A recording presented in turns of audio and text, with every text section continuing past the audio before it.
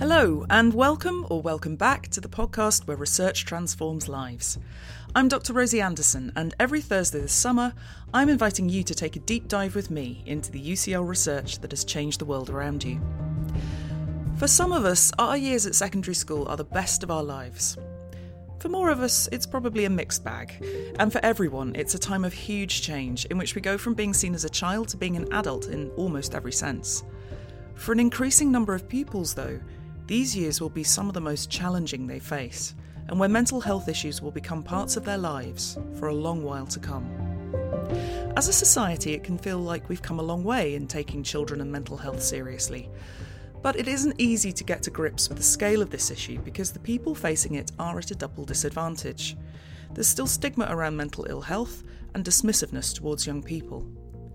What we do know is that the number of young people in the UK experiencing mental ill health stands at 1 in 6 and has risen sharply in recent years.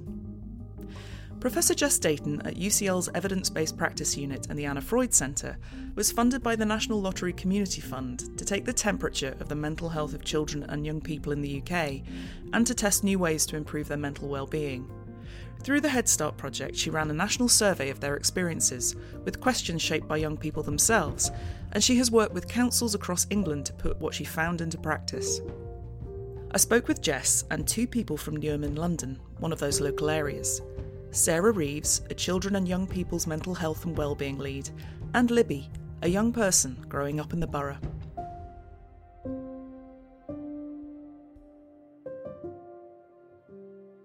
Welcome, Jess, Sarah and Libby.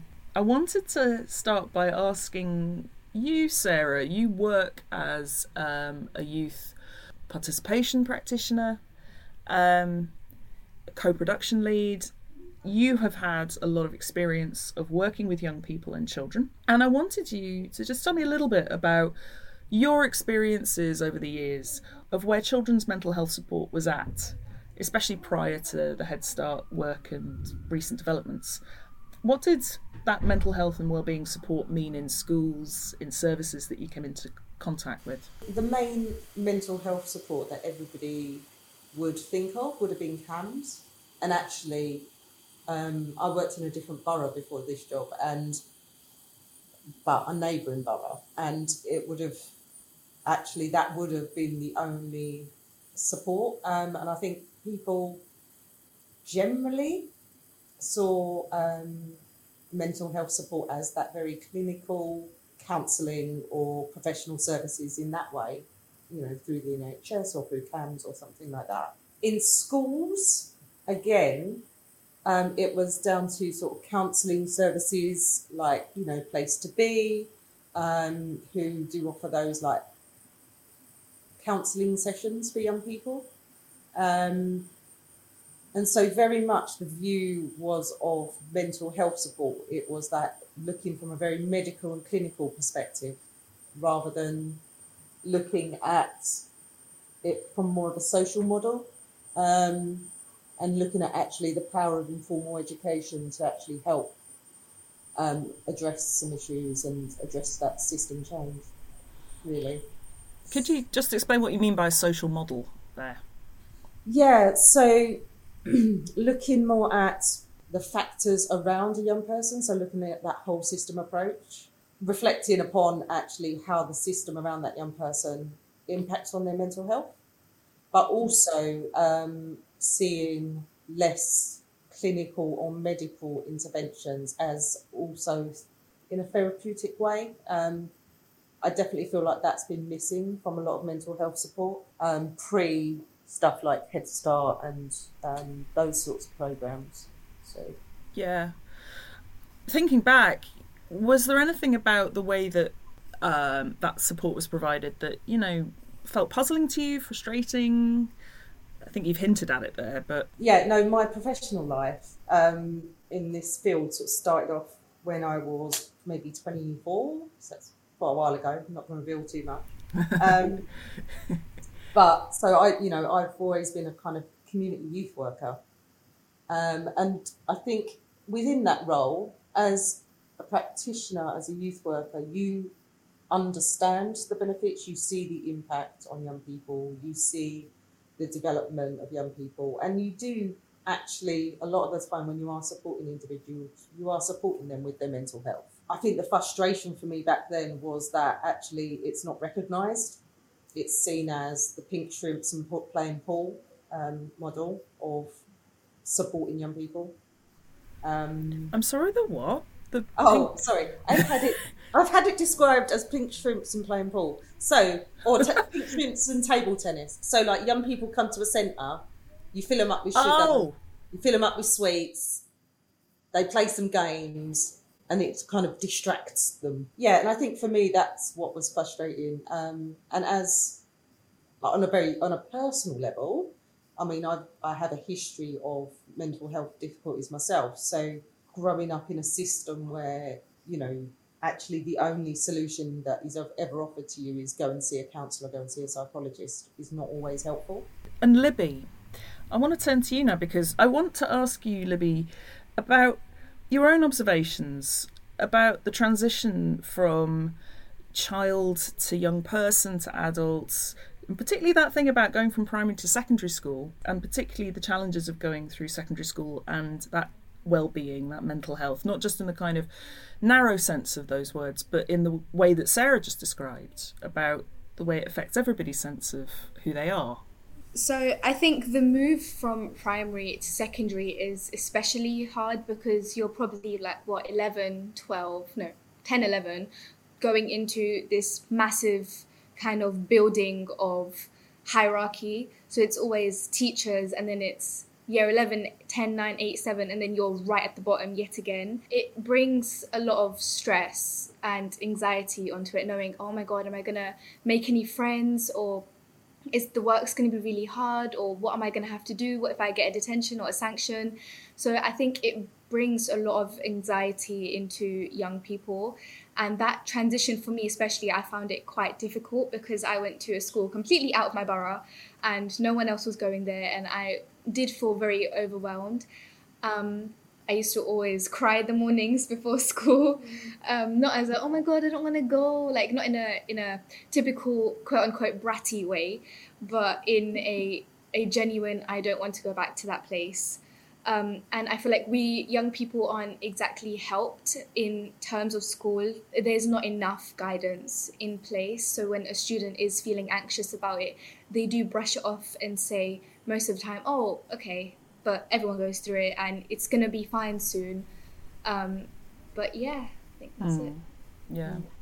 And is there anything specific to girls' experience about that journey, do you think? So not many people do think it's not real, but they brush upon it a lot because they just make up the excuses, and especially the boys, actually, they say it a lot. They're like, okay, you're just stressed because of exams. They don't understand that people, especially women who have already had such a strong history in the world of being neglected and segregated and abused emotionally and physically, yeah, it is very much always kind of pushed onto, oh my God, are you on your period? Or no, you're just a bit upset because it's that time of the month. But they don't understand that women are going through things like depression and anxiety, and that it's not spoken about enough. And when we do speak about it, it's always they always go straight to the opposite side of the spectrum. So it's always like men have it as well, but they're not understanding that we're not saying that men don't have mental health issues. We just want some help with ours right now. Thank you for a really honest answer there, Libby. And so Jess, why did you want to do this research, bringing you in? Thank you.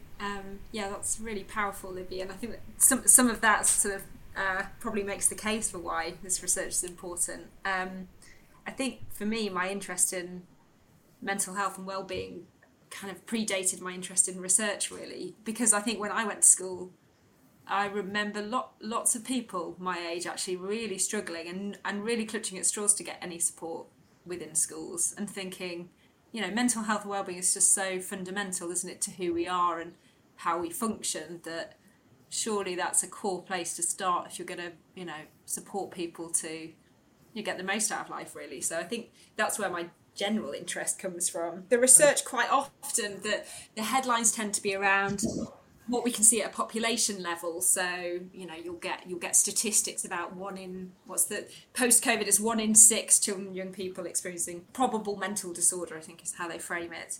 And that's obviously really important to know, because we can keep an eye on the fact that those rates increase. But I think some of that experience of different groups gets masked by those very broad figures. In terms of Head Start more generally, my role is very much on the evaluation side, and it's really Newham and the other partnerships that do the brilliant work putting the support in, and I just try and sort of help understand whether that's working. But being that evaluation also gave us a brilliant opportunity to collect really large scale data from children and young people to hopefully amplify their voices around what they were finding challenging. And obviously from that we could see that girls and young women were really saying actually their mental health is really being challenged and really being undermined. So that felt like an important message. And when we look at the research that's out there, that's there to be seen actually, but for whatever reason, I think it's a bit like what Libby was saying, it doesn't really, it gets dismissed and doesn't really get paid attention to. So it felt really important for this specific piece to draw more attention to that. Yeah, and what you're talking about was a massive research project. It's gathering a lot of information from right across the country, really, ultimately. And how do you go about doing such a huge survey in order to answer those questions? And they are about difficult, quote unquote, difficult things, aren't they? Those questions too. We were really lucky at the beginning of this project to be able to have a period of time to work with all the different partnerships like Newham who were involved in Head Start, to think about, you know, if this is a programme that's going to be embedded, what are we really trying to change? What do we really want to see for children and young people? And to talk to the schools and to the young people themselves about what was important to them. So that was where we started from, and we really let that drive the content of the survey.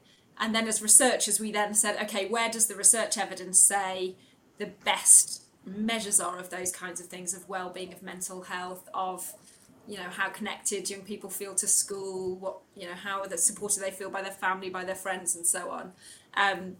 And so we used that as a basis to build the survey.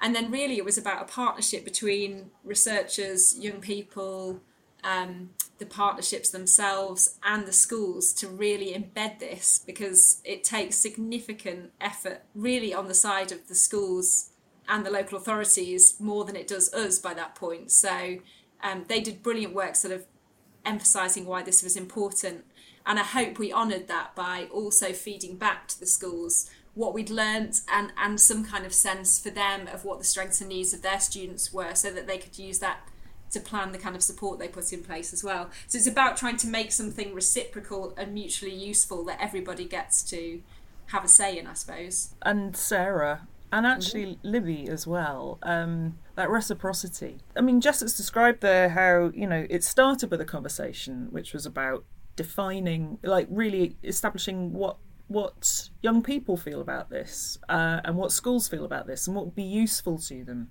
And also these were very time-consuming things to do, both that first phase, but then also going out and actually doing the survey, gathering in the information, the data, the evidence about this.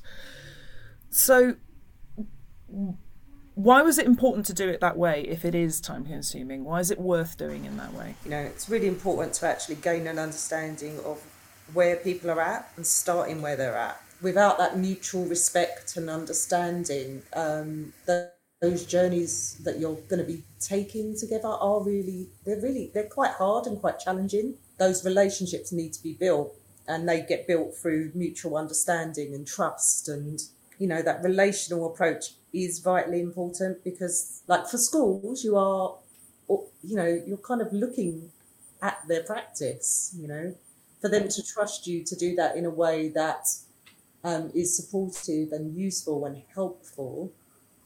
You know, that needs to come from a place of trust. You know, we have had experiences where throughout the programme where a school didn't feel like that, and they felt that they were being attacked, and it destroys the whole relationship. You know, this is a programme that is about, you know, young people and putting them at the centre, but working holistically. You know, in the systems around them as well. So who better to speak about the experience of a young person than a young person? Well, that's a perfect segue into Libby. Thank you, Sarah. Libby, that's a really important point. Do you think that our assumptions made about young people and their well-being, their mental health in particular, and what, quote unquote, is normal in growing up? Yeah, I don't think there's any doubt about the assumptions, because a lot of the assumptions come with age. It's always, if you're under 10, you're not supposed to, or you're just being dramatic and you're just probably just a bit angry that the biscuits ran out or something. But I think people don't see that there are also there's childhood trauma that exists. And that can start from a very, very young age. And then there's also assumptions regarding women as well and the mental health. Like I said before about the whole periods thing, that if a woman is going through something, it's automatically linked to hormones. I've got to say, I'm slightly saddened on a personal level, to be honest, listening to you talk, Libby, because I recognise so well exactly what you describe about your journey from primary school to secondary school. I had that experience of, crying before school and just generally having quite a rough ride of it. And I remember people being very dismissive, not just of my feelings, but of children in general and young people as we got older. So I've been sitting here thinking, gosh, yeah, I really, really recognise that. I keep on telling myself, I'm sure it's better now, and it's sad to hear that it's not necessarily, Libby. But Jess, I'm aware as a researcher myself of how much I am bringing myself into this. As soon as I start talking about growing up, I think about my own experiences growing up, and presumably you grew up as well, Jess. You too. I hope so. Some might argue. Or to some degree, enough to now be researching growing up. At least you grew up that much. So there's a serious point there, isn't there, about how you approach a subject which you do have direct experience of, and you possibly have quite strong feelings about. As a researcher, how does that work? How did you work with that? Yeah, it's funny, isn't it? And in a way, listening to Libby talk there, like you were saying, Rosie, it brings it home in ways that sometimes the large numbers and the large quantitative data sets don't. So I think it's times like this, really, where it feels sometimes nearest the surface. But yeah, I think we're getting better as researchers, I hope, at owning that and using it as a strength and not something that we try and partition away. I can really identify with some of the things that you're saying, Libby, about that sort of feeling of being trivialised in terms of your own experience, and how that doesn't help you to manage, actually, does it? And I can really identify with that. And also, I think I can see some of the findings, some of the explanations that emerge from the literature around why the experience of young women might be particularly challenging. And sometimes they're really oversimplified, and I can think of lots of different explanations that I can possibly draw from my own experience. I can remember times when, particularly in secondary school, I really felt the pressure to meet the mark on too many things that felt like ridiculously big expectations. And I think often girls and young women will just try and meet those expectations because they assume, cope whatever the cost, sort of thing. And so I think being able to draw on that lived experience really helps you to question, contextualise, identify, but I suppose also recognise that, you can't generalise your experience to everyone else's experience, and there are different stories. And well, let's talk about some of those stories that emerged from your research then. What would you say were the big themes that came out, and did any of them surprise you? Yeah, so obviously the one we're talking about most is sort of the experience of girls and young women, and how the distinction between that experience for girls and young women versus boys and young men was quite different. And in some ways that wasn't surprising because, as I said, it was in the research already. But I think that that gap is getting bigger and starker in the research. We can see that. So it's not just in terms of in recent years, but also as girls and young women move through adolescence, we can see where that gap starts. And it is, at the beginning of secondary school, we can see those things, girls and boys start to depart in terms of their experience of mental health. And so it wasn't absolutely a surprise, but it was, I think that was the point at which I absorbed fully the extent of that, and that felt quite surprising. I think some of the qualitative research that we've carried out as well, which we've talked about a bit less, I think that comes as more of a surprise to me, because that's where you can really get a sense of what's potentially driving some of these factors, but also the remarkable resilience of young people who have quite challenging life experiences, actually being able to show that direct relationship really between what support is available in your immediate environment and how you are then able to manage the challenges that life throws at you. I think that feels like a really important thing to do, not just to state that there's a relationship there, but to be able to describe that in someone's own words. That's been really powerful, I think. Just backtracking slightly, could you go into a little bit more detail about those different patterns between girls and young women and boys and young men, and the journey through secondary school in particular? Could you just explain the details of that a little bit? We started carrying out those surveys with a group when they were in year 7, and we followed them through each academic year to year 11. So when we looked at their responses, we looked at their reports of their emotional difficulties, so in terms of feelings of anxiety or low mood, for example, in terms of behavioural difficulties, so how much they sort of got angry, lashed out, and also general sort of well-being, so how positive they felt about their life and the satisfaction they derived from it, I suppose. And what we found was that in the first year, so when the young people were aged sort of 11-ish, 12, there were definitely differences, and we could see gender differences between boys and girls that looked a bit like the way we describe them in the research is girls tend to be socialised to respond to psychological distress in a more emotional way. So they tend to what we call internalise that distress, whereas boys tend to be socialised more to externalise it, so show it as sort of behavioural difficulties. And we definitely can see that difference in the data. But it's sort of smallish, I suppose, that first year of data collection. And then as young people moved further into adolescence, we saw that girls' emotional difficulties actually began to escalate quite a bit. And boys, theirs stayed very stable over time. And again, the same was true for behaviour. So although boys started out with higher scores, they stayed quite stable over time, whereas the girls started lower, but actually their rates of what they saw as their behavioural difficulties began to creep up as time went on. And correspondingly, their well-being took a dip over that period of time. And again, boys stayed very similar. Now, I think we have to bear in mind that it may be that boys are less willing to report mental health problems, and there's something about that.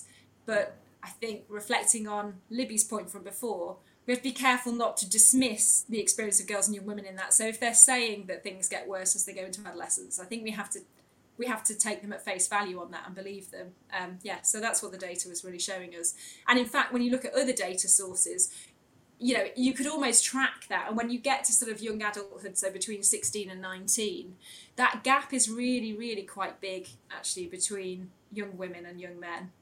You see really quite high rates of emotional difficulties, edging up to about a quarter of young women experiencing significant mental health problems by that age. Gosh. Libby, how does it feel to hear Jess, a researcher who's done this work, describe those findings? Yeah, it actually makes me feel a little bit relieved in a way that there are some people out there who do understand where us young people are coming from when we do talk about it. And it's also quite shocked me a little bit as well that boys started off quite higher than girls, because again, I think it's stereotypical that men don't have the mental health issues and women do. So it's quite surprising and eye-opening in a way to hear that they've started stats in a way were higher for boys initially than girls, and I think it's definitely going to help me understand and be a bit more understandable and gentle in approaches to talking to young people as well, younger people, because I currently have a placement at my primary school where I work with about 11-year-olds. So it will make me understand that just because this boy right here is laughing and is having fun with his friends and is being quite, quote unquote, boisterous, he could probably be going through some things as well that he's hiding. Jess, when you have findings like this in a project that show such a clear and probably, at least to some degree, an unmet need, how do you act on that as a researcher? Yeah, it's a good question, because as researchers we sometimes feel it's a bit tricky to know how we're not the clinicians, right, or so we're not always in the best position to take action, but I think there are definitely steps we can take. I think the first one is really raising awareness, because as I say, even when these things are in plain sight, they can often somehow manage to go under the radar, and that can sound a bit sort of passive, but actually, because we have these lovely mechanisms through the Head Start project where we have such strong relationships with our colleagues in Newham and other partnerships, we've got a really powerful funder behind this in the National Lottery Community Fund, who are really invested in amplifying the voice of young people, who can help us with that. And we have a sort of direct line into the schools as well to alert them to the needs of their students. So we're in good relationships with those who can, really act on these data, these findings, and say, well, here's where we place our support then. And I think we can also try to say, well, our next job then is to understand why this happens, and can we bring to light some explanations of why this is the experience of girls and young women, and bringing young women's voices to the fore is really important in that. So I think that's why these kind of conversations, but also qualitative research, is really important. And then obviously we can play a role in finding what works. There's still a lot of gaps in the evidence base around what good support looks like for mental health, and it's our job to make sure we do better at understanding that, not assume that our job stops at writing the research paper, which I know most of us don't think that's where our job stops now, but yeah. So Sarah, in Newham, what has all that looked like then? Knowing something needs improving and then knowing how best to change it can be different things. So how did you decide on what to do? I mean, I would love to say it's all fixed. I don't think that's true, actually. It's all fixed. Everyone's okay. No. Jess, you can go home. Yeah, exactly. We're done. We're fine. Through having those those conversations, it's like, that transition age especially has been a massive focus for us over the last couple of years. Lots of young people through some of our school programs kind of identified that being a massive gap within school, within education generally. Been working with schools around, developing their strategies around transition, working with young people to develop peer-to-peer resources so that schools can then deliver those projects more effectively. And, obviously as a co-production lead, I would be very remiss not to, obviously champion actually the fact that, having those young people involved in the co-design and the co-development of those spaces, but also those resources, has really been key for us. Really working with the schools to understand what their needs are, and understand where their knowledge or capacity might be an issue, and stepping into that space as well. Being prepared to step into that space to increase their capacity to offer that kind of support. It's interesting because, we're now 6 years down the line, and I've been with Head Start since year one, and it's been amazing to see the stance change in some of those schools, and them taking more and more ownership as the year gets on, kind of developing more confidence in not having to be a clinician, not having to have a psychology degree, that actually, even the small things that you do let alone these sort of bespoke programs around targeted groups of young people. You know, they make a difference. It seems like a good moment to start thinking about looking ahead, actually. Let's end on an optimistic note. If you could change one thing, big or small, to improve young people's, and if you want, girls in particular, their mental health, what would that be? What would that one thing be? So for me, it alludes back to, I think, what Sarah was saying when she was describing some of the support that's now in schools. It's about getting the message across to every single person who has contact with young people that they all hold responsibility for supporting those young people's well-being and mental health. So not just, often we think it's the, you know, child mental health services that hold the expertise and therefore they must be the people who support young people's mental health. But actually, what the research tells us is you need lots of protective factors peppered throughout your environment, and the more the better. So the more people who can be a positive force for good in a young person's life, the better. And if that's on a very trivial level, that when you walk past a bunch of teenagers on the road, you don't go, oh, you actually smile. Or if it's having a meaningful conversation as a school teacher who doesn't feel qualified as a mental health professional, but does really care about a young person in their class and is a bit worried that something might not quite be right. Or a parent who doesn't know how to tackle the topic of mental health but's worried about their child. You know, all of that. I think if we could empower those people to think of themselves as a potential support, that would be a really good service. It would be a start. Sarah, Libby? I don't know, it's a big one. It is. I mean, it's quite a mean question. Yeah, it's really mean. I mean, do you know what? I think especially for young women, I think what I hear a lot is a sense of guilt about not being in a good place, or a sense of shame about not being in a good place. Like they're letting somebody down. Obviously, I would rather it not happen at all. I'd rather you be in a good place all of your life. But, you know, not to feel that sense of responsibility and guilt about just feeling and being human. No, I think it might even have been Libby who originally brought up this idea of having to be perfect is part of becoming a woman, in a way, in a really unhealthy way. Obviously, not in a, that's not natural. That's something that our society does to us, but how that has an impact on how you approach things and how other people approach you going through things. So, Libby, any final thoughts?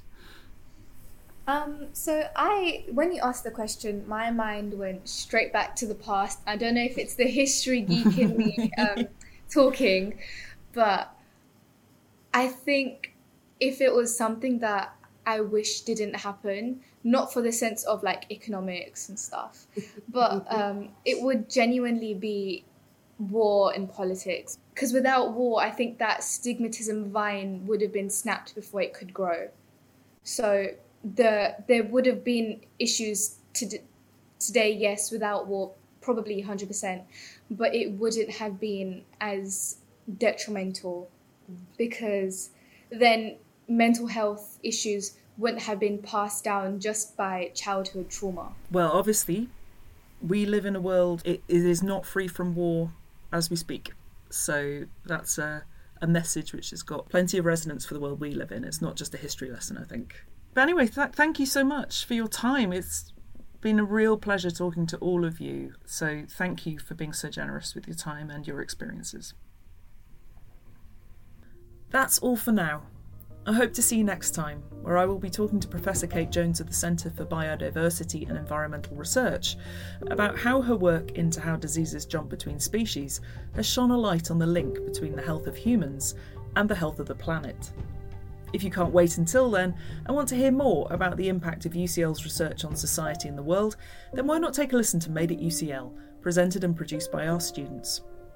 Finally, I want to thank Libby and Sarah Reeves from Newham Head Start, and Professor Jess Dayton, our guests, and of course you, our listeners.